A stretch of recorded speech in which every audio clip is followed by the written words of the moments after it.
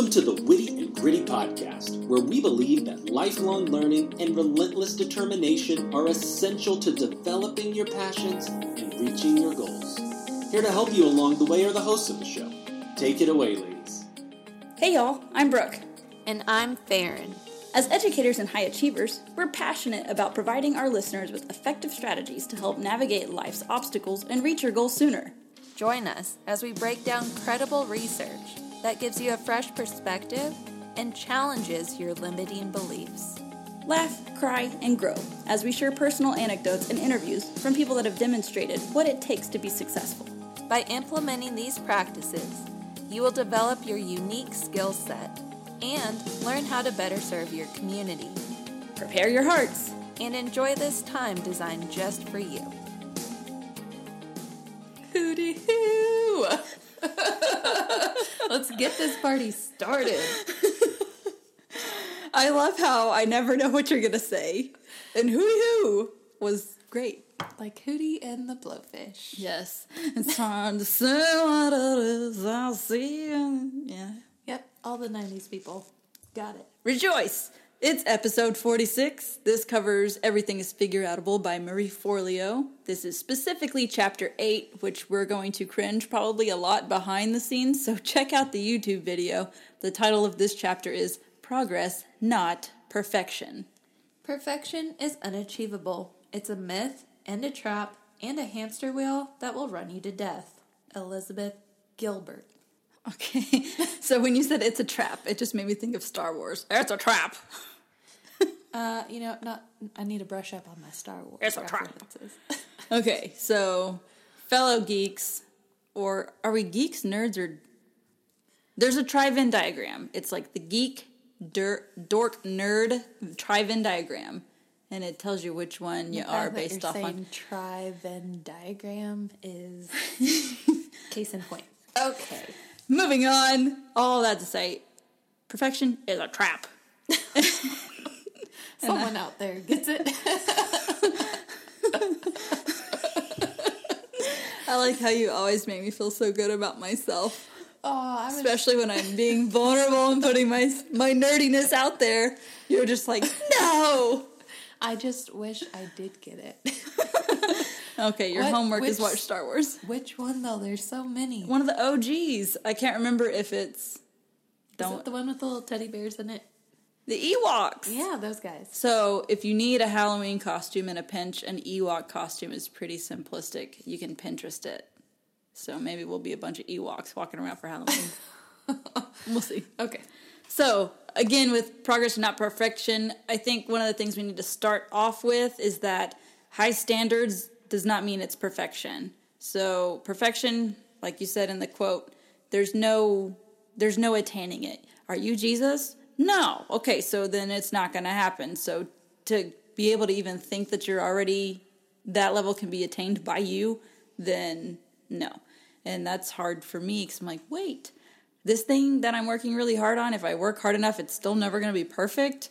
So I think something that helps me, Enneagram 1 self, is high standards doesn't mean you're asking for perfection. Yes, and so saying the same thing, but the way my mind has framed it is that if I'm not, having the perfectionist mindset, then I'm lowering my standards. Yes. In fact, having low standards, and that's not really the case. You might be lowering them.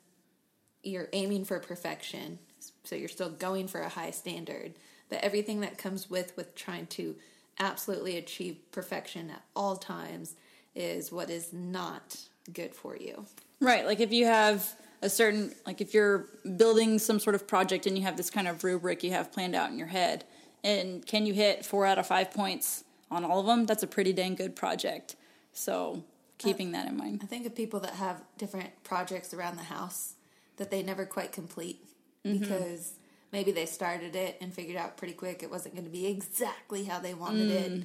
So then they have a bunch of half-baked projects around the house. So, anecdote, you might not even remember this, Baron. So, remember how you helped us move into our very first house, me and Morgan, whenever we got married? Yeah. Okay, so I used to work for library services, and it was one of the greatest jobs ever. Thanks, Mary. So, I really like to have all my books how they would be on library shelves. So like alphabetized by the author, or the Dewey Decimal System if I have nonfiction books. So again, super nerd. But I remember opening these boxes and I was trying to put them on the shelves in order as they were coming out of the box, because I didn't put them in the box. Otherwise they'd be in order going into the box. But they were not put in by me. I wonder who that could have been. So then we were putting them on the shelves. I was trying to do this, and Farron, you were just like, what if we just get them on the shelves to start with? And then if we have time, we'll go back and rearrange it how you want. Yeah. You remember that? Yeah. Well, I do this every year about the time you got to change your closet for the seasons. And so, like, instead of washing clothes, I'll just let it get astronomically out of, like, control. Because I don't want to wash the clothes and dry them and then go to hang them, but I don't really need to hang. Some need to be folded and put away, and I need to wash the winter stuff that's been in storage. First world problems, I know, but I don't want to do any of that until like I have a whole day to do it, and who has a whole day to do all that? So 0 people. Yes. Instead, if I would just like do it in phases and realize it's not going to happen all in one day, I'd be a lot better off. So what's interesting that you said that.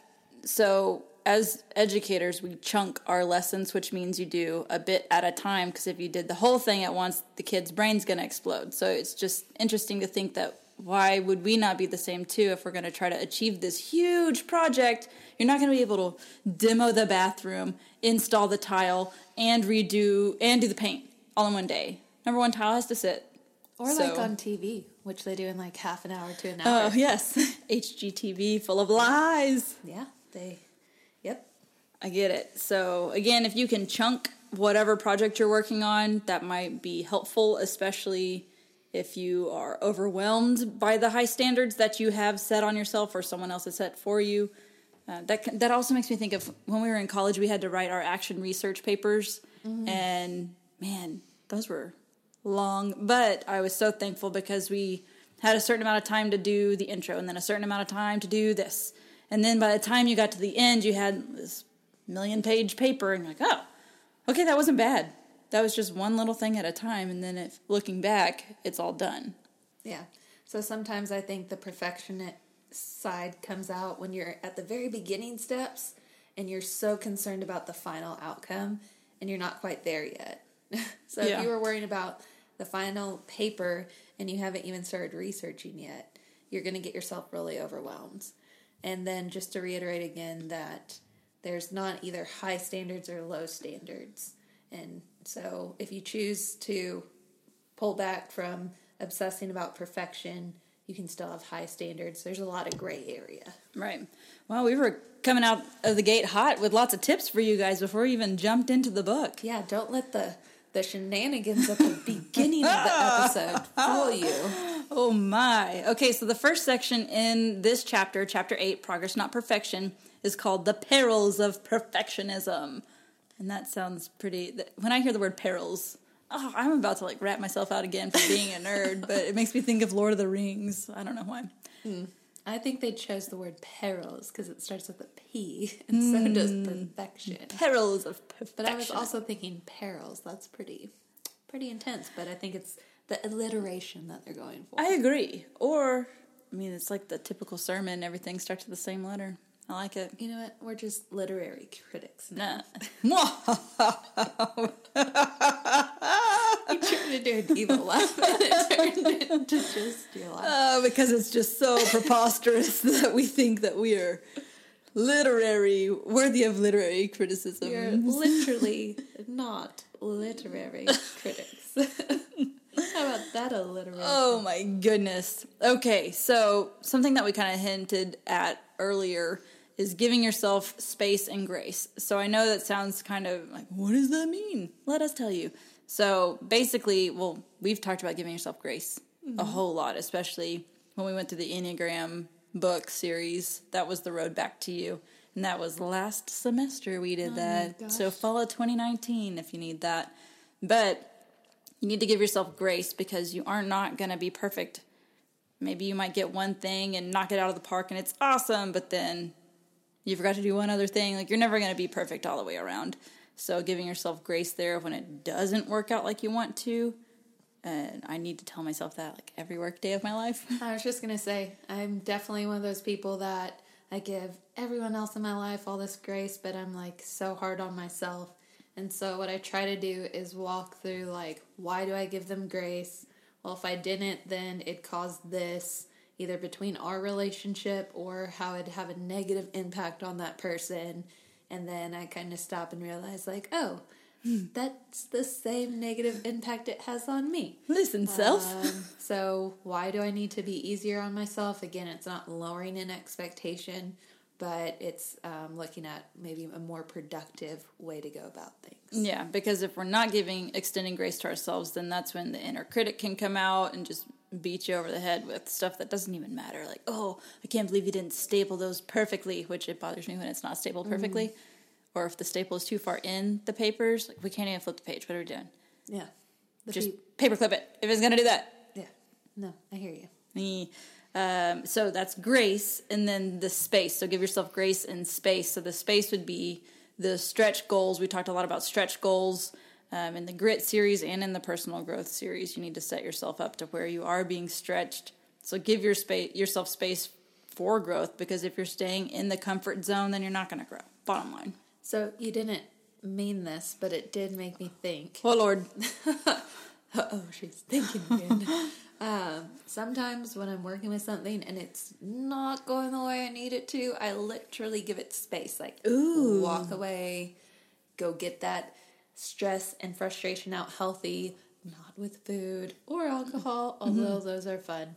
But with exercise or just hanging out with my kids or watching a reality TV show, just literal space, and then coming back to revisit it. Right. So I like how you're talking about a thing and not a person, because that's one of the fair fighting rules we've talked about, and that we've talked about with Randy in his interview. It's not like leaving the house when you're fighting with your spouse. It's maybe you just need a few minutes, so you're going to back off, but not leave it and abandon it. You're going to still face up to it, but you just might need a breather. Yeah. And that's normal. So did you know, Farron, that if you self-acclaimed perfectionists, they actually die earlier? I believe it. Yes. I feel myself going gray all the time. I literally have all the gray hairs and the chest pains, but I'm working on it, and it's getting better. The hairs are still gray. I'm not sure. So what are you doing to help yourself? I use that spray can. No. I mean on your insides, not on your outside. You just set it up so nicely. Are you ready? I was hoping you were going to stop right there so I could talk about using the temporary hairspray can. Do go on. You may. I mean, it's a game changer, especially when you're in a pickle and, like, you're trying to save some money. It's great. Just don't run your fingers through your hair, because then, like, your nails turn black, and then your kids look at your hands funny. Only appropriate for Halloween times. Well, yes, and then some. And then you just got to get the right color. Otherwise, that could look like Billie Eilish kind of thing. Anywho, what do I do? Well, I have been reading and learning a lot about the brain and how it works. A lot of the books that we've reviewed have helped me. There's this breathing I've read a lot about, and that seems like stupid, right? Especially when you're frustrated, and then you're like, aren't you supposed to breathe? Or your watch, I don't have one. Your watch tells you to stop and breathe. I don't have one of those, but my inside brain tells me, you're taking shallow breaths, why don't you breathe? So there's this breathe box technique. Ooh, what's that? Well, can you walk us through it? I sure can. Oh, heck yeah, let's ready? do it. I'm ready. What's going to happen? Okay, I'm ready. So it's like a box. Do I need to close my eyes for this? I mean, sure. No, if you're driving, keep your eyes open. Okay, so you breathe in for 4 seconds. Oh, yeah. I know this. Ready? 1, 2, 3, 4. Hold it. 1, 2, 3, 4. Release. 1, 2, 3, 4. Hold it. 1, 2, 3. Without 4. breathing in? Yeah. Okay. Yeah, okay, so you can stop. Can I breathe it? Okay. Breathe normally. Okay, Yeah. so 4, 4, 4.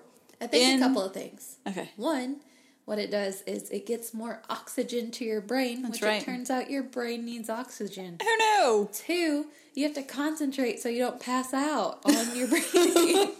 And so what that does, so the people that, I don't know that this is all research-based, but 1, it calms your breathing down, calms your body down, gets more oxygen to your brain. But what I really think the trick is, that they never tell you, otherwise you might not do it, is it takes your mind off it for a second, because you have to concentrate so hard on this whole breathing technique. They ninja-minded us. Yeah, so ultimately, what I'm trying to get better at is compartmentalizing my thoughts.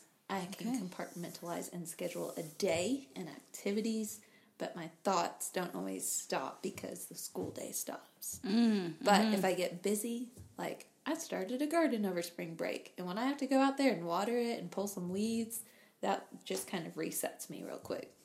Nice. Okay, so that was box breathing. Boxed or box? Box. Box breathing. Yeah. 1 X or 2? I don't know. I just X with an E. No. Okay, box breathing. So breathe in for 4, hold for 4, breathe out for 4. Yeah. And then don't breathe in for another 4 seconds. It might actually be 5, but since I had to say like in, hold, whatever, that counted as the 5th. Yeah, we'll just 4. Also, if you, side note, in case you didn't know, if you have a kid who throws temper tantrums and threatens to hold their breath, let them, because they'll pass out and their body will start breathing again. So there's that if you needed that information. I have not personally experienced this. I learned this in one of our education classes. I don't know if you, because at one point we both split off into elementary and high school. Nope. But we are not doctors, by the way. Someone try it. I'm just kidding. Don't. I do not recommend. Don't voluntarily pass out. Do the box breathing techniques. If you feel lightheaded, take some more deep breaths, seek medical attention, carry on. Yes. So basically, perfectionists die early, to wrap it up, because they're not breathing. And then optimists live longer. So again, there's a difference between realistic and you're over the top optimistic, but you're also realistic with it. I think that's, you can be both. You can be a realist and an optimist at the same time. Yeah. So I know that like some people might have the thoughts, because I've had them before, of like, well, Farron, if you just keep doing what you're doing, look how far it's gotten you in life. Well, sad to say, if you keep at that rate, you're going to die sooner than all the other people you're not doing it. You're going to burn out, too. Yes. Or you might end up being really successful at work, but a terrible parent or a terrible spouse. Mm-hmm. So you can keep trucking along at whatever pace. Or like if you're 100% committed into one area and then didn't do anything else in any of the other areas of your life. Make sure you're checking yourself on your core values. Yeah. So you hear about high achievers all the time that are depressed or take their life or retired, die the next day. And I don't mean to, not laughing here. So there's obviously something to it. We're not just saying it to be light and fluffy. Right. And there is research that says perfectionism is connected to mental health struggles. So like you were saying, Farron, that if you have these so high impossible standards for yourself and you keep not meeting it and then not meeting it and not meeting it, and if you're not checking yourself mentally, depression is a very real thing that could happen for you. So making sure, or anxiety, getting that out of control, those could be things that do affect you if you're not paying attention. So that would be the first section of the book, The Perils of Perfectionism. And on to the second section. Yes, titled My Cringe-Worthy Workshop. So I like this part because Marie Forleo normalizes herself. So she talks about this one moment in time where her dream was to have this one business that she has right now, and she's boss lady at it. But she had to do all these other things before. I think she was a bartender for 7 years while she worked on her business until her business kept her financially stable. So this whole time she was trying to figure it out, and she ended up doing a really terrible workshop. It was face-to-face. Only 5 people came. 2 of them were her parents. 1 was her neighbor, and her neighbors, whoever was living with her neighbor, and then some other person on the street that literally the neighbor dragged down. It was in Marie Forleo's parents' basement, I think. Yeah. And so... Shout out Keith and Betsy. Ooh, yay! So she just talked about how it was super cringeworthy. She was sitting there flipping through her workbook she made for everybody. Like, oh, I am preaching to my mom, my dad, my neighbor. So, but at the same time, she talks about you just need to start. And if you want to have a great workshop, you have to have some before that. You're not going to just have a great workshop your very first time. Again, you're not Jesus.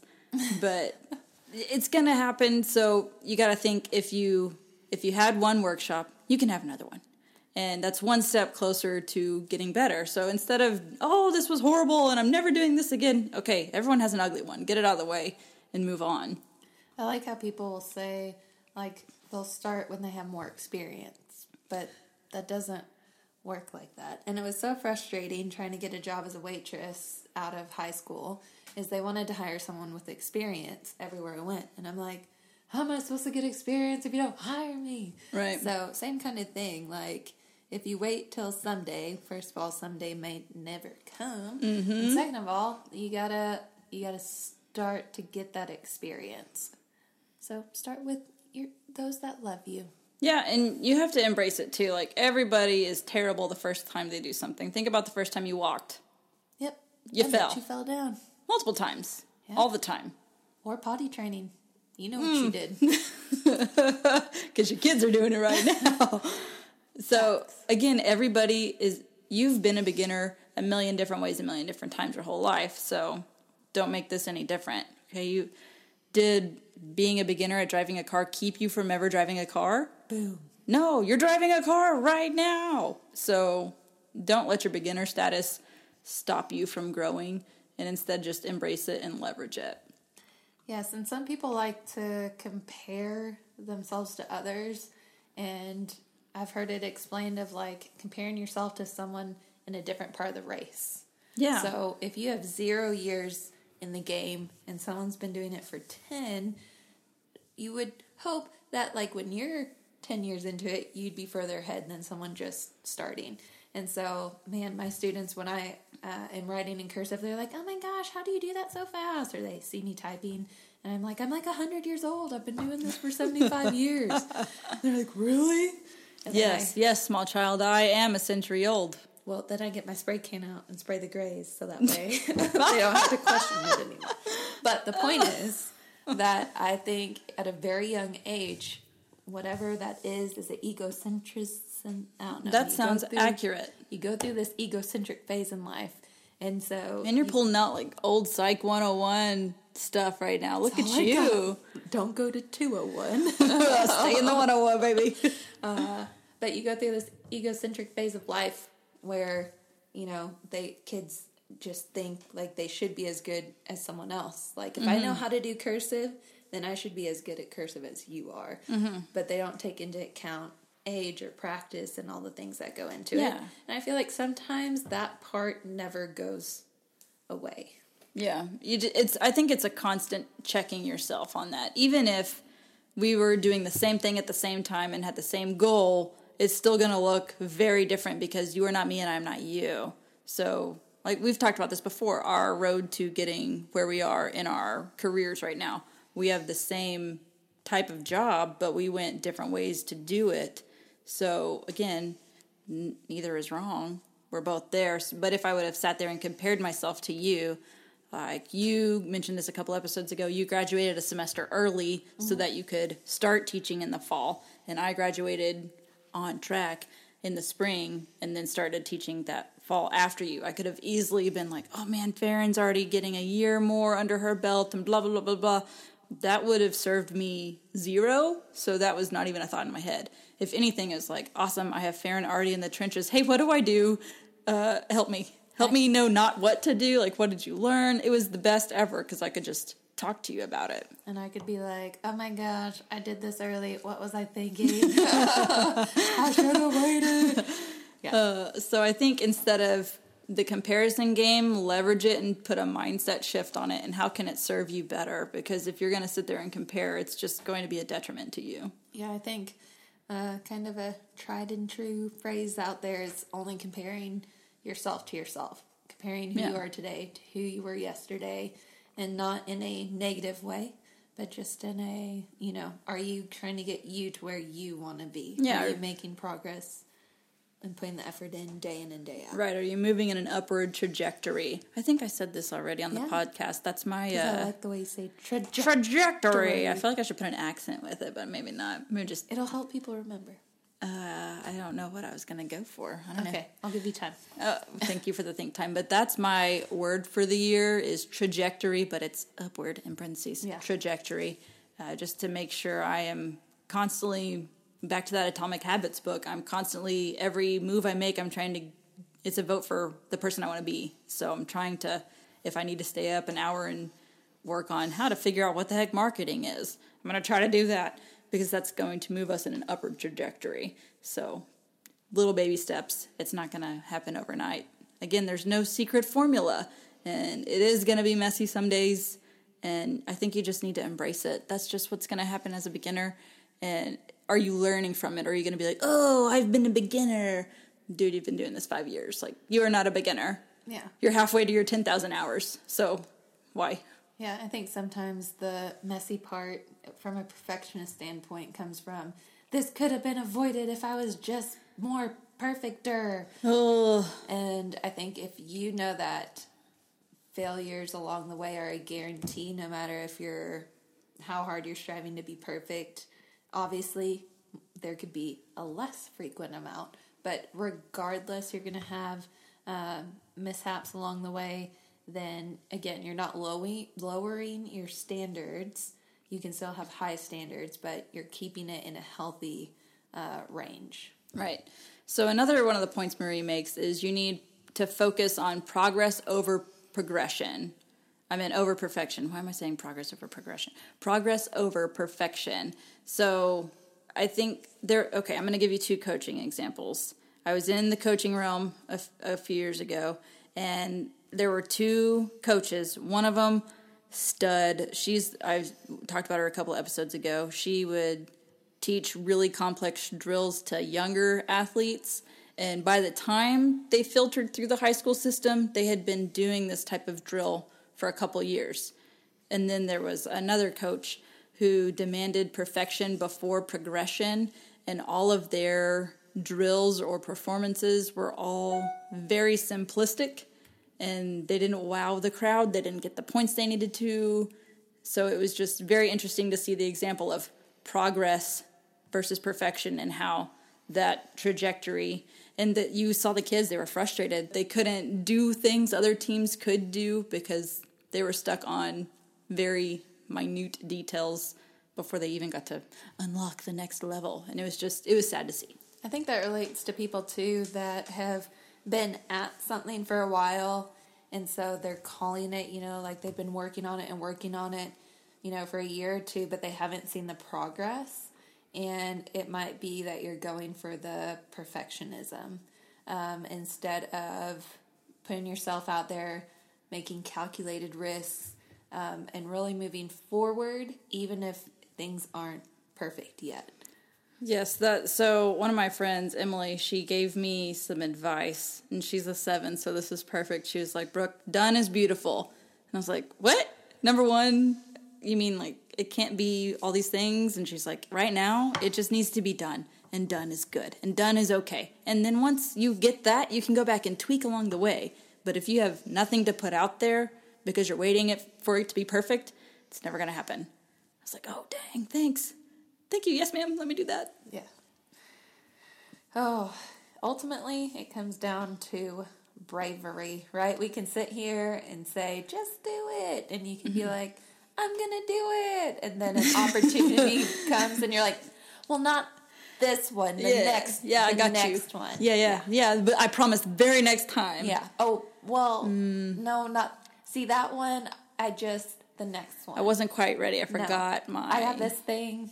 It's my grandma's birthday. Next time. Next time. So again, it's easy to fall in the trap, but you just have to remember that being brave and being courageous, that means you're afraid to do something, but you're doing it anyway. Right. So you have to remember that, yes, we all have fear. We're innately designed with a fear system in us, but it's what are you going to do after you feel the fear? Are you going to cower or are you going to be courageous? And that we covered the topic of fear our last episode. Yep. So if you missed that, Or I guess it was 44. I was going to say 43? Fear's not the enemy. I'm pretty sure it was 43. Oh, did it rhyme? Enemy. 43. I'm counting Enemy it as a is rhyme. 43. Yep. Yes, it is. Let's go back and if it's not, it'll be in the show notes. That's right. Okay, the important thing also, especially if you're a recovering perfectionist, is having a plan in place when you do fail, because it's not an if you fail, it's when you fail. So you need to have something set in place. So if you know, oh man, if this project is a flop or if this day goes awry, I need to have a plan set in place so that way I'm not, like for me, I go to a 4 when I'm stressed out. So that would be my thoughts spiraling out of control, lots of emotion there. So if I know I'm going to have a rough day, then I need to have a plan in place. That way I'm not surprised or I don't know what to do when I'm stuck in this state. I can't get my head right. And I think there's 2 things to plan for. One, the actual task or item not going as planned, but also planning how you can react and handle that if you are looking to improve your reaction to those situations. So if you know that you get flustered and you maybe raise your voice. Maybe your first goal is to talk in that quiet mom voice. That if I raise my voice. But hey, that's step one. So if there is one thing that you can do differently, like we talk about our 5-minute, not 5 minutes, that's not right. Your 5-second feelings. Yeah. So maybe you excuse yourself, say you got to go to the bathroom, disappear, come back promptly with a plan on how to handle it. I know when things don't go right and there's people right there and they're bombarding me and coming up with ideas, I'm like, I just need to think a second, so hold your thoughts. So maybe you come up with like everyone let's go silent for a minute. Yeah. Or even like, hey, child, can you go find me, and then name something random, and then they'll go find it, and that gives you time. Or if you time them. Hey, I'm going to time how long it takes you to go touch the dryer and come back. Ready, set, go. And then while you're doing that, you need to do your 5-second feelings. And then just say 27 when they get back. Oh, why so fast? Great. Okay. So another thing with perfectionism, so focusing on progress, not perfection, you need to cultivate patience, which, again, that's really hard to do, especially if you want the thing right now and you've worked your butt off and it doesn't go according to plan. So you have to either go back to square one or go through a different route, something like that, and that's going to definitely test your patience. How's your patience over there, Farron? I'm just thinking they use patience because it starts with a P. You don't have to have patience. Perils and progress and perfection of patience. Picked it because it has a P. No, it's, what is it, like a coaster quote? I don't know. Another common quote is like, anything worth having, you usually have to wait for, kind of thing. And so, I just think patience is part of the process, that it's going to take time, and yeah, it sure would be great if it happened right now. But then, I don't know. Well, and maybe, okay, so maybe you're ready for the promotion or you're ready to launch the project, but the people on the receiving end are not ready. So if you pitch it now, it's going to fall on deaf ears. So you have to also get outside of yourself and realize that God is working on the other parts too. Sometimes it takes a while for a heart to not be hardened anymore. And you have to chip away at things. And you could be ready. You could be, and you might get turned down multiple times because you're trying to get your practice in. You're getting your reps in. That way, when the guy who is finally ready to say yes, you have prepared your speech well enough.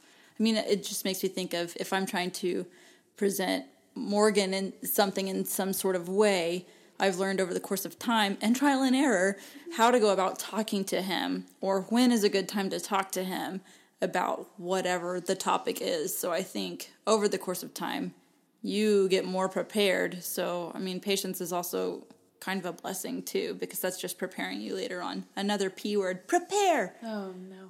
You're welcome. No, you basically put into words what I was trying to say. One, well, I'll just say all of them. So based on my experiences, if things aren't coming as soon as I would like them, I totally believe that God's got it and he sees the bigger picture. And the way I know that and my faith is stronger these days with that is from prior experience. Realizing that, man, if I would have got that when I so badly wanted it and didn't understand why God wouldn't just bless me with it, you know, which is not maybe the words you're able to swallow at the time, but in hindsight, I can say that about myself, is that, like, it's always worked out the way it needed to. Right. Whether it's, like, big life choices, or there's been times that I've seen a student do something, and I'm like, what in the world? But then something just taps my shoulder, and I respond with, hey, what's going on? And then I find out something there's a very good reason why they were doing that thing, and I'm glad they were doing that thing, and that I didn't lose it because I would have embarrassed. Like, anyways. Yes. There are Seek times, to understand. Yes, that I just believe it's not easy, but I believe that if you're doing what you need to do on your end, things will happen as they're supposed to, when they're supposed to. I mean, this happens all the time when you're parenting your kids. Whenever you, like, let's say you have a surprise built up for that night and you're going to surprise them with a cake.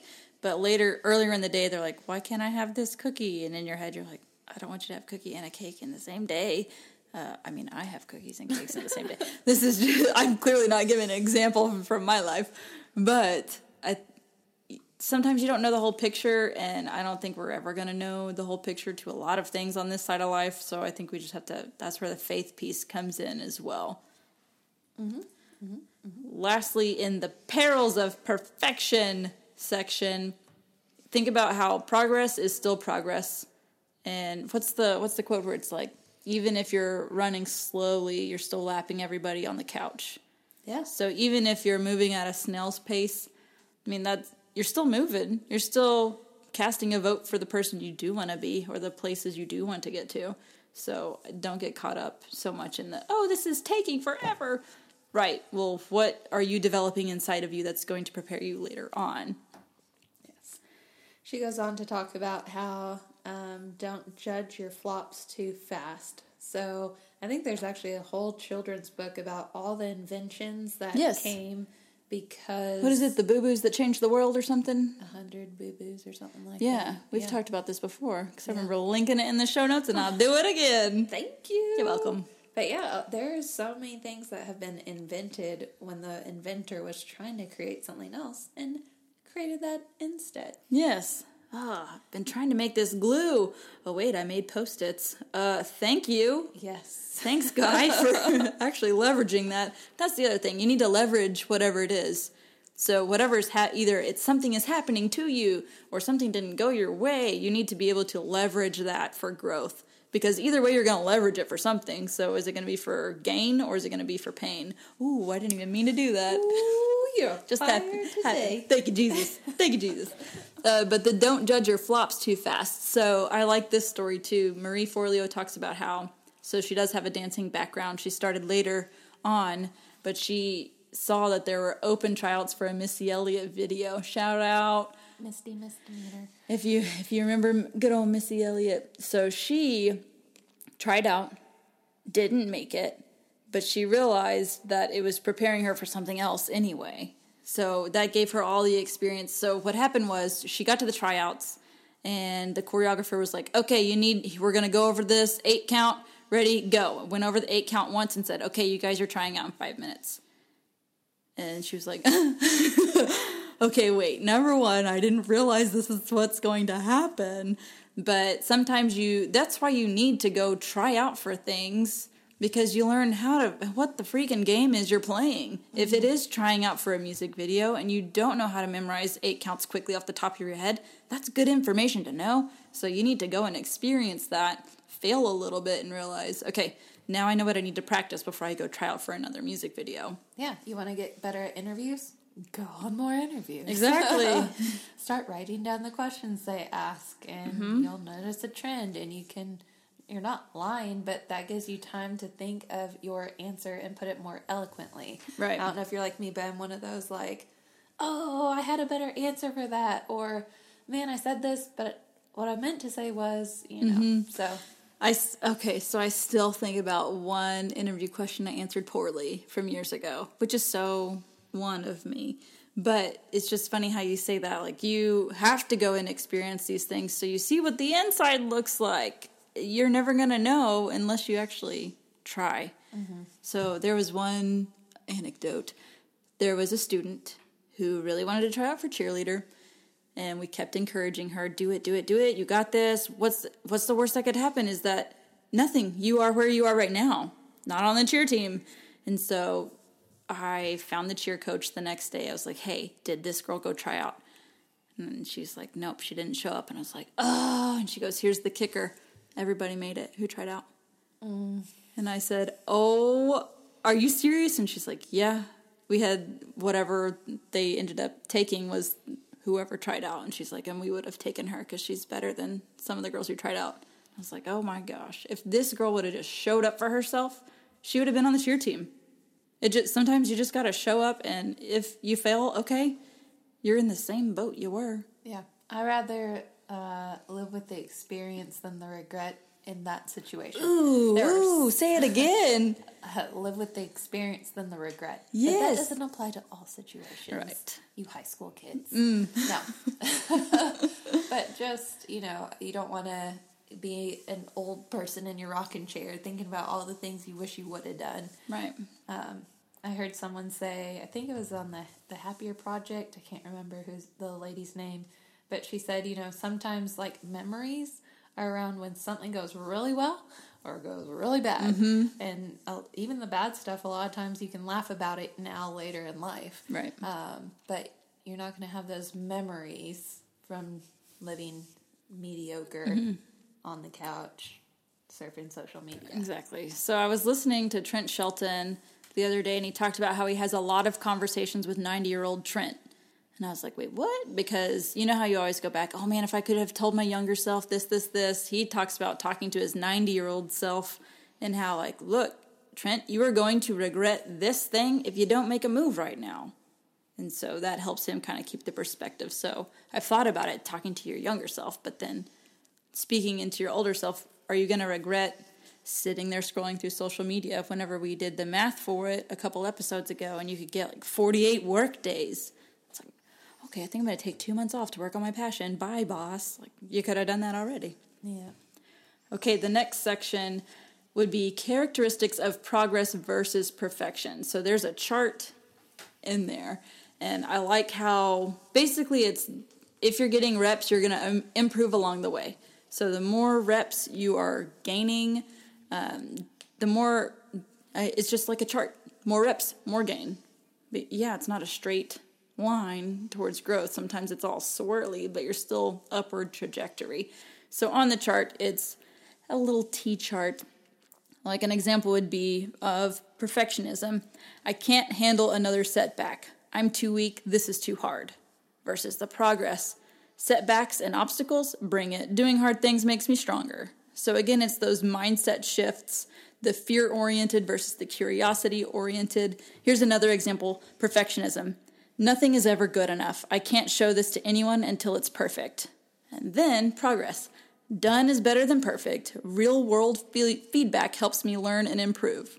Did Emily get that? Oh my gosh! This book came out after Emily told me that. Emily told me this like 2 years ago. I was like, oh man. She's a genius. Oh, yes. Shout out Emily. So it's cool how it just says it right there. So if you need the chart or if you have the book, it's on page 190.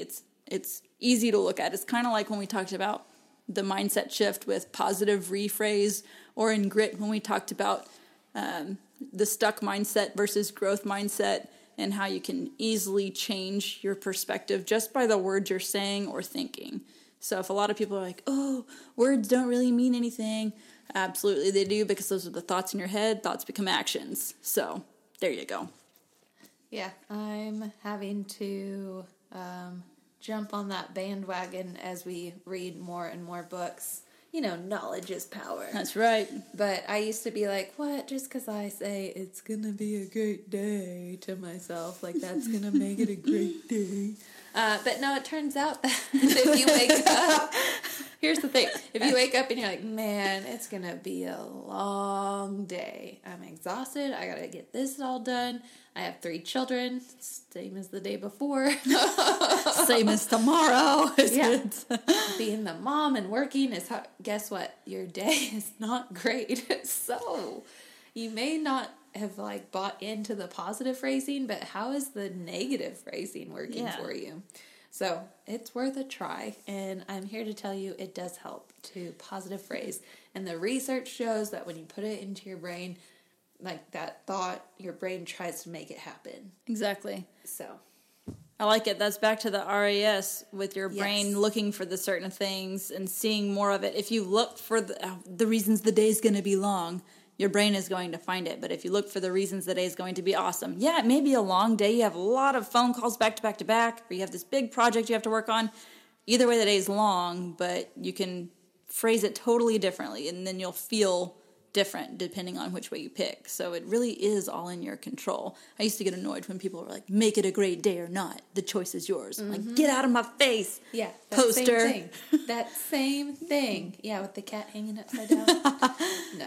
But it's true. Hang in there is what that was. Oh, gosh. Close.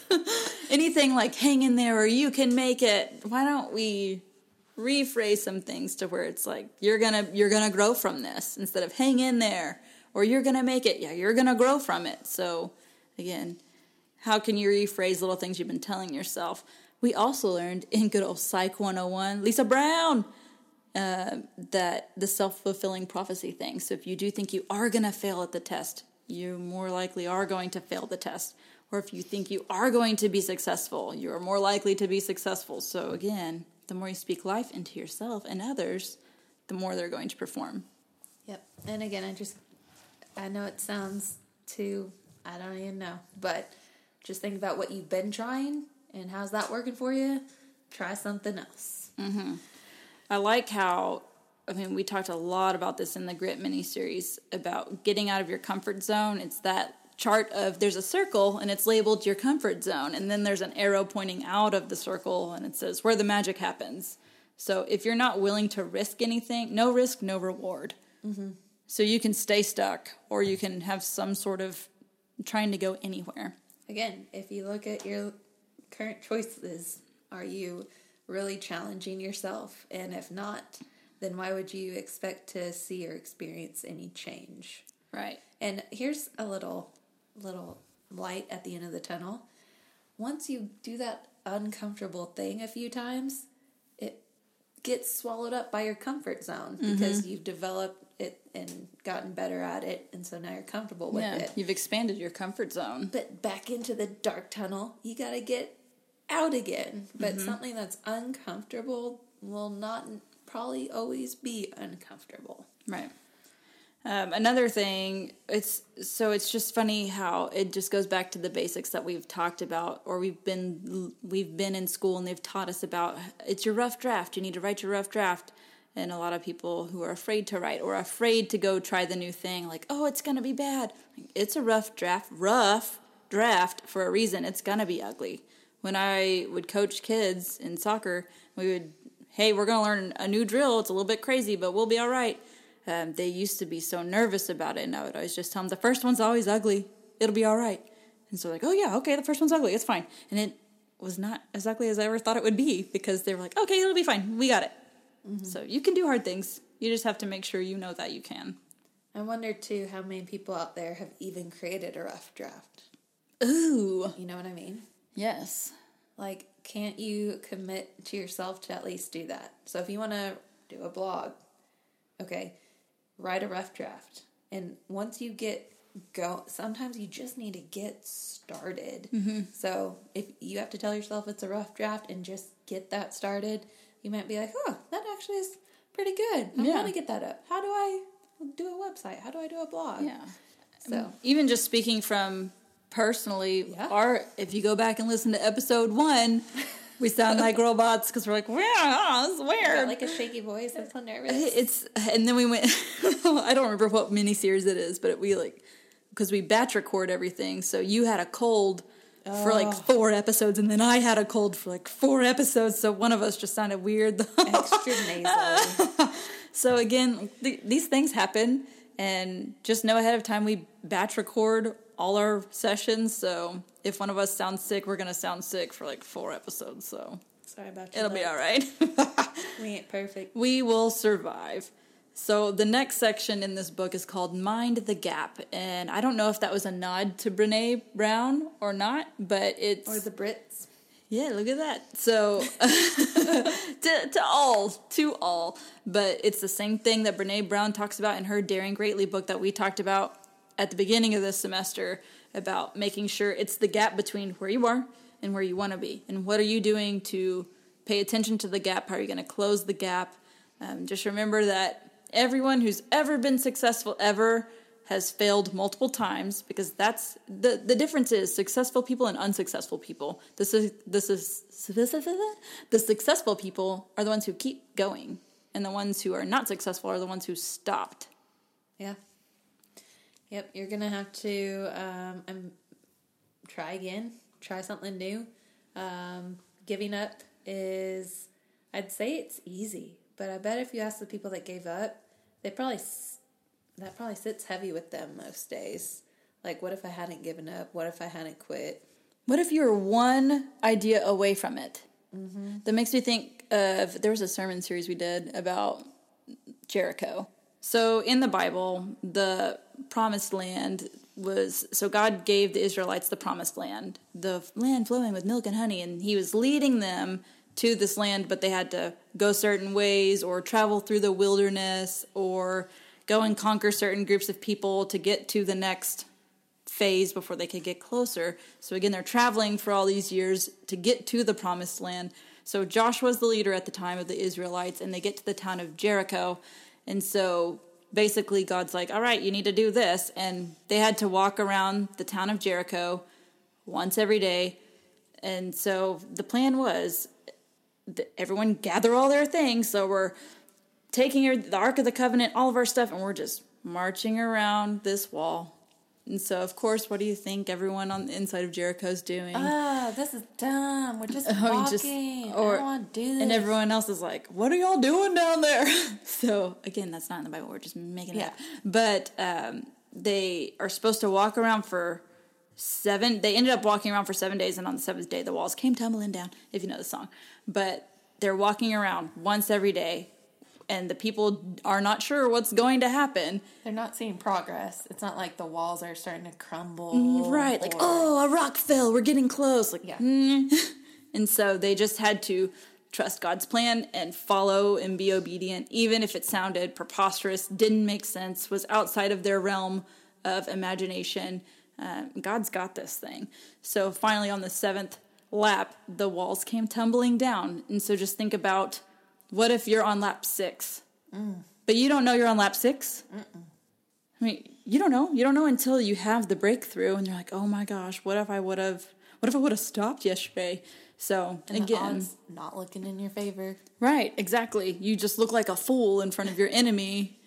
Yeah. Like, look at me, I'm carrying around this ark, looking here, walking around. So again, don't stop on 6. You don't know if it's your 6th lap. You could be fast approaching the 7th lap. So you'd be doing yourself and all your hard work an injustice if you didn't press on. Okay, so the next section of the book talks about progress. I'm glad you remember that story, Brooke. I love it. Progress puts you in a productive mindset. That is the next section in the book. Okay, so she actually has a quote from Carol Dweck, and we've talked about Carol Dweck before in the Grit mini-series. So people like Carolyn Dweck, Caroline Leaf, Angela Duckworth, all of those people are studying hard work and mindset and how those things are leveraging people towards success. So again, Farron, go ahead and read from the book. What does it says? The quote? Yeah. It says, you're in charge of your mind. You can help it grow by using it in the right way. So using your mind for good and not evil. That's right. And so when she says the right way, you can infer that there is a wrong way. Yes, it's like, what's the superhero quote? Like, with great power comes great responsibility. See, I know that one. Yes. But yeah, so your mind is obviously a very powerful tool. and you can use it for good or you can use it for evil. Right. So we are actually, the book series after this we're doing is Switch on Your Brain, and that's by Carolyn Leaf. And she's, again, in that realm of these people talking about mindset. And I like how their qualitative research is they're now being able to prove like decades worth of research to say, hey, if you do have a positive mindset, then you will be more successful. We are proving it with more research. So again, I think I'm going to take that risk. Yeah, let me try that. And even in my own house, like if the house is destroyed, as it tends to be, and I go to clean, I usually don't want to, and I pick at first a small task. But in completing that small task, I quickly am like, okay, I'm up, I got it. Mm-hmm. Give me like the tough stuff. I like to, once I get going, start with the thing that's going to make the biggest difference.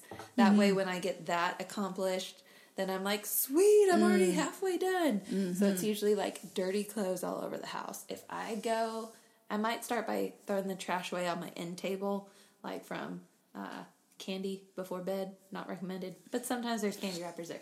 So I might start with that and some floss. Anyways, throw that away, and then I'm like, oh, well, let me clean up the dirty clothes. And then, like, the house is halfway clean. I start with the Legos because I find them everywhere. Mm-hmm. So if I can get the Legos up, you can see the floor. I don't want to step on anything, and I think I want to see the floor. I saw a video. It was how to prepare for parenting. And I was like, I wonder what this is. And it ends up being a spoof, and it's this bucket of Legos, and the wife is dumping it onto a treadmill, and the husband is power walking over it on the treadmill. Yes. Oh my goodness. Just the visual of his face. I'm like, yes, everybody has made that face who has stepped on a Lego. Yes, it's awful. Wow. So I like that idea, Farron, of, okay, what's one task that... and it depends on what works for you. Is it the one, if being visual and it getting the most stuff out of the way helps you, and that even though it's your biggest task, but that helps your mindset, do that one first. If it's, I need to just get this one little task done that's going to get me rolling, then do that one first. So you just need to trial and error, see what's going to work best for you. If it's pick up the dirty clothes because that's a huge load off your plate, great. Or if it's pick up the Legos because I can't see the floor, then do that if that's the thing that's bothering you the most. I had a friend tell me that she needed to exercise, and I was talking to her doctor, and her doctor said, just walk to the mailbox once each day. And she's like, really? Like, that's it? And he said, do it. Come back and see me. And next time she saw him, she didn't do it. And it wasn't because it's actually hard. It's the putting on, your tennis shoes. Like, just putting on your tennis shoes and go. Finding the time, just making the time, getting up and actually doing it. And that's what he said to her. He said, you know what to do. You could do it. You used to be an athlete in high school. It doesn't need to be that hard. But essentially, it's just, like, lace up your shoes. That's why this podcast is so valuable to me, because anyone can read a self-help book. Anybody can grab Marie Forleo's Everything is Figure Outable and read it. Great. But are you involved in a community that gives you tactics on how to apply it, and are you actually following through and being accountable with it? So again, we have the Facebook group for accountability. You can email us. We are happy to talk back to you and communicate with you. But again, anyone can read a book. Anyone can run a mile. Yeah. But are you going to have the accountability and the community? Anyone can buy kale. Anyone can buy kale. Are you going to eat it? No. Or is that going to trash in 7 days? Compost pile. Feed the rabbits.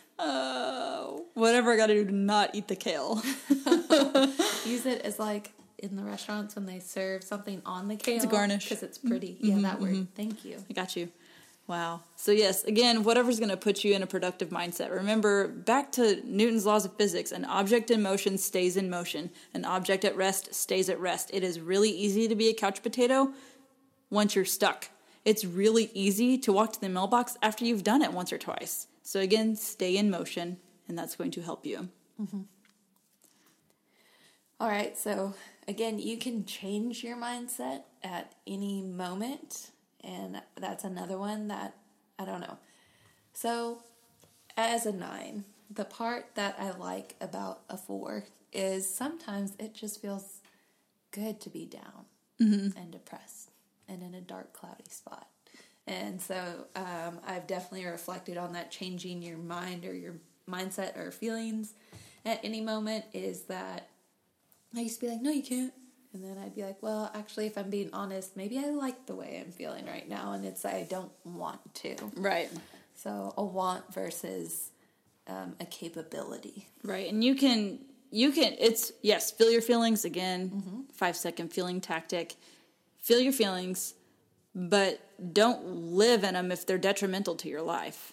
You can't stay stuck. If staying in that depressed state, visiting it, checking in with yourself, feeling sad, pick yourself up then, because you cannot remain in sadness. Number one, no one wants to be around that.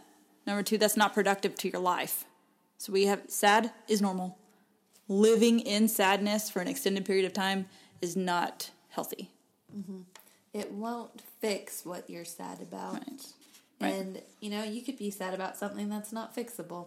But that is why, like in Inside Out, you can have two feelings or more at the same time. Yes, man, that was a really big breakthrough for me maybe about a year ago, how you can hold grief and joy at the same time. And Farron, you mentioned this, how you tell your kids, like, it's okay you can miss me and still have fun. Like, whoa, that's perfect. That's a great example. So that stuck with me ever since you said that. I tell them that often. And then, oh my gosh, one of my friend's moms passed away, and then she was standing nearby when I said that once, and I was like, oh crap.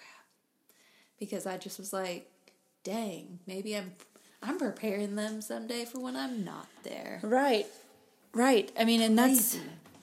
And who knows, maybe the person you were standing by needed to hear that in that moment by proxy. I don't even know if they heard it, but I was one of those like, oh, I just said, oh, wait.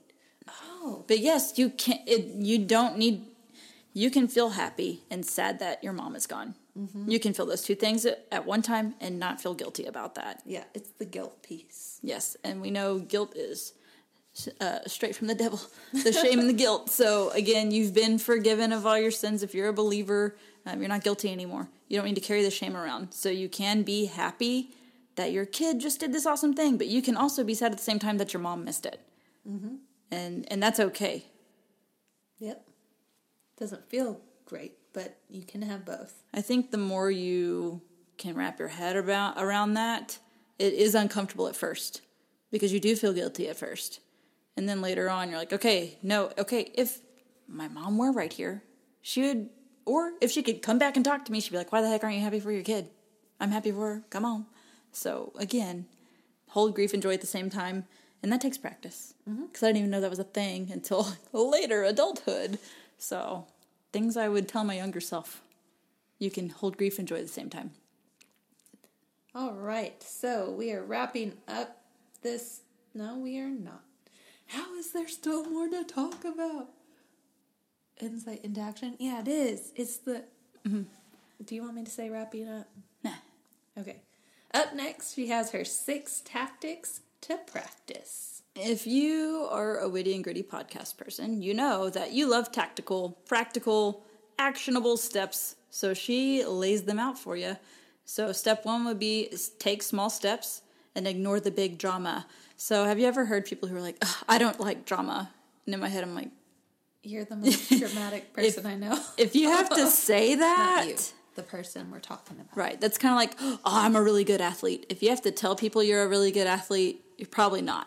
Or if you have to tell people you don't like drama, you probably do. So again, be careful with that. So again, perfectionism, it loves drama. Like, oh my gosh, you messed up that one thing. Cue the inner critic. So make sure you are taking the small positive steps and you're ignoring the inner critic. And that comes with daily habits.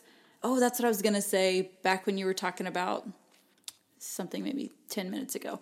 There was a guy the walking to the mailbox. Mm-hmm.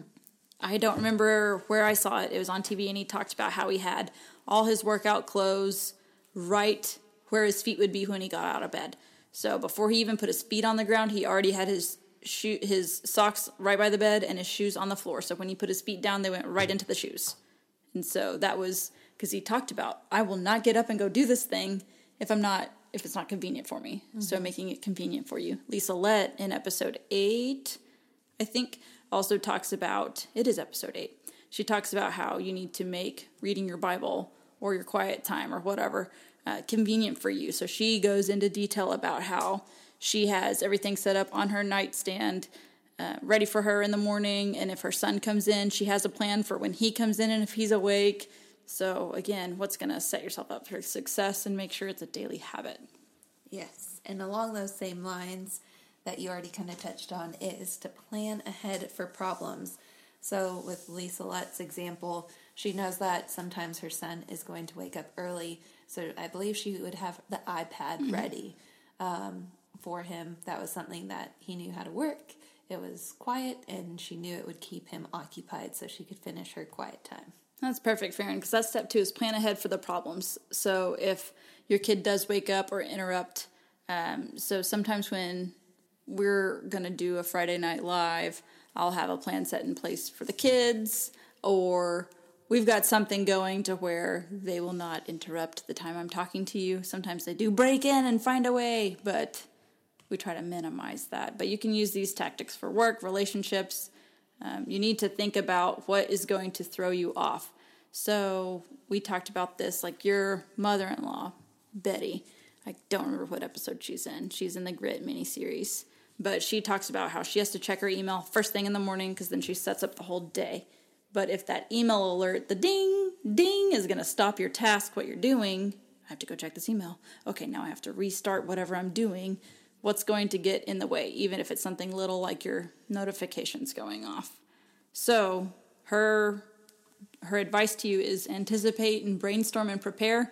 And my tidbit here would be if you are hiring people, that would be a great task for an Enneagram 6. Hey, Enneagram 6 hire, what is going to go wrong in this plan, or what are possible disruptions, and have a plan when that happens. I'm like, okay, on it. I already did that already, actually, because that's how my brain works. Yeah. So I think of when people can tell you exactly why they can't do things, and it's great because they already are planning the problems. Mm-hmm. But the next step is solving those problems. So a lot of times I don't ever want to start a big project around nap time for the baby because sometimes she'll sleep for an hour and a half and sometimes it's 3 hours. And I would be so frustrated because you don't ever know what to expect. right. But man, if I just plan a project that's an hour and a half instead of not doing anything because I don't know how long she's going to sleep, that's way more productive. Right. So I had to set aside my 3-hour project and I'd just be in a pity party on that and do nothing. Instead, I could have done an hour and a half project, maybe not exactly what I wanted, but still got something done while she was asleep. Or even take your project and chunk it into 2 parts. Where's some good, not necessarily you, Farron, other people out there. Where's a good stopping point in case the baby wakes up? That might be a good thing. Mm-hmm. Step 3 is expect and embrace self-doubt. So this is something we call imposter syndrome or a lack of confidence. You might say like, oh, I don't have enough confidence to do this, or I'm not ready enough to do this. You're not ready because you've never done it before and you're never going to be ready. So start before you're ready. And that's one of the chapters we're going to get to. Or did we already get to it? I think we did. It was last episode. So again, you can't let the self-doubt stop you, especially if you know God is calling you to do a certain thing. It's your job to step up. Like with Moses, like, oh, sorry, Jesus, I can't go talk to Pharaoh because I stutter. And he's like, oh, okay, we'll send Aaron with you too. You're like, oh, dang, okay. All right, I guess I'll go now. Because if I come up with an excuse, you're just going to either a whale's going to swallow me or you're going to send an Aaron. So, and I think we use the word self-doubt to cover what it really is, to mask what it really is. Is it fear? Is it comparison? Is it, perfectionism? What is it? So I would dive deeper into that self-doubt and figure out where that's coming from. I like that. That's a really good idea. So boil it down. What is it really? What is the specific thing you're doubting? Okay, now go further. Why are you doubting yourself? Oh, okay, and then what's going to happen? So that's just like a quick walkthrough. Nice idea, Farron. Thank you. Woo! Step 4 is ask, what's the next right move? And thank goodness Farron wrote this post maybe like 6 months ago? Me a year ago? Emily, man. Everyone just keeps taking our good ideas. So Farron wrote a post on when you're feeling overwhelmed, basically the solution is do the next right thing, and she breaks it down, and it's awesome. So again, if you might not have the whole roadmap, which that drives me nuts when I don't have the whole roadmap, but I've gotten used to that over the course of time, because all you can do is just take the next right step. Because are you going to just stay stuck on the step? Or are you going to go down steps? No, I don't want to go backwards. I think I'm going to go forwards. So you might only get to see the next step. And I do like the word right in there, because sometimes I would get caught up in like what I should do or could do. Well, I should and could do a lot of things. Right. So when I give myself the word right, for whatever reason, it helps me prioritize it. Yes. And it's more of like outside me totally could have done that, but trying to calm myself down from the inside out using the word right, correct, best for myself and others, right move. That's good. Does help. Step 5 is use the power of positive quitting. So we're not saying stay stuck in your dead-end job that's killing your soul. So again, if you've gone as far as you can, you've given your best effort, and it's wiser to get out, do it. Like if you're investing in something, or if you're starting up something and it's just eating your money and you're starting to go like, oh, are we going to go in debt? Then if you've given your best effort and you've gone as far as you can, then it might be wiser to step back. If you got to think about it, like, what are you trying to prove? If you're trying to stay in it, I don't care what happens, I'm going to stay in it. And like, okay, so why?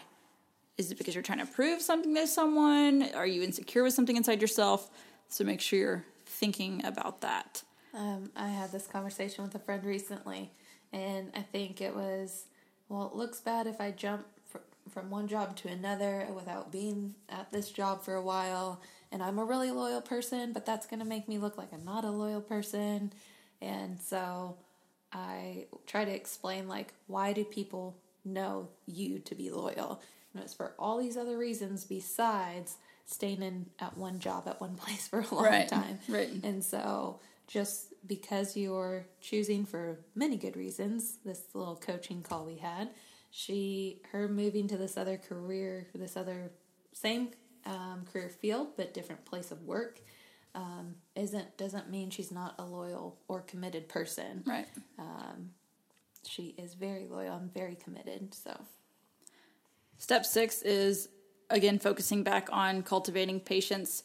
Remember, people didn't make it overnight. It might take you 3 weeks, 3 months, 3 years, however long it takes you to do what you're called to do. The important thing is that you're not making it about things other than God. So I heard something really cool. I guess it was yesterday. It was Garrett Gunderson. He is Wealth Factory. He talked about how a lot of people are in the have, do, be mindset, which is, if I have X amount of dollars, then I would do these things, so I would be this kind of person. And we need to flip that around. I want to be Christ-like, so I will do these things, and the byproduct is I will have these things. So again, if you're making it about the end result, we're missing the point. Yeah. Which, I mean, the society that we live in, it's very easy to do, but it's probably not rewarding or what we're called to do. Right. Remember, there are no shortcuts to anywhere worth going, so you're just going to have to be in the thing for the haul. But hey, you'll get there a lot faster if you start. Right. It's not a shortcut. Yes. But, okay. keep going. And the insight to action, that's at the back of every chapter. We're just going to name some real quick. She gives you the prompt, if I didn't have to be perfect at it, I would try ... Yeah. Which even just that one statement, I'm like, ooh, I would try so many things if I didn't have to be perfect at it. Yeah. So think about that. If you didn't have to be perfect at all, what would you try? And that might be a kickoff to where your passion is lying. So think about that. What are some possibilities if you focused on, what are the possibilities if you focused on the progress, not the perfection? So whether that's with relationships or work or whatever it is, what are the possibilities? So that makes me also think of her prompt of, wouldn't it be cool if, Another thing you can do is brainstorm some typical challenges and anticipate them. You can reframe your self-talk. We talked about this a lot too, saying yet at the end of your sentences. I can't figure out how to code yet. There are free courses on how to code, by the way. I don't know why I know that. I don't know any coding yet, but there's that. And then 5 small things you can do today to make progress towards your goal, and then 1 small thing you can do right now. So think about that. So that wraps up Chapter 8, Progress Not Perfection, and this is Marie Forleo's Everything is Figureoutable. We do have Chapter 9 and 10, and then interviews. So that's a little bit of the outline afterwards. Awesome. That was a good episode. It was a doozy. We gave lots of advice. Lots of anecdotes. Lots of free coaching for y'all. Enjoy. Yes. You're welcome. You're welcome. All right. Bye. Thanks for listening to the Witty and Gritty podcast. Join us at wittyandgritty.blog, where you can subscribe to our newsletter, check out our blog, and listen to more episodes. We have a Facebook group out there just for you, for discussion, support, and community. And don't forget to get your freebie that's designed just for this mini-series. If you have any questions, reach out. We'll be right there.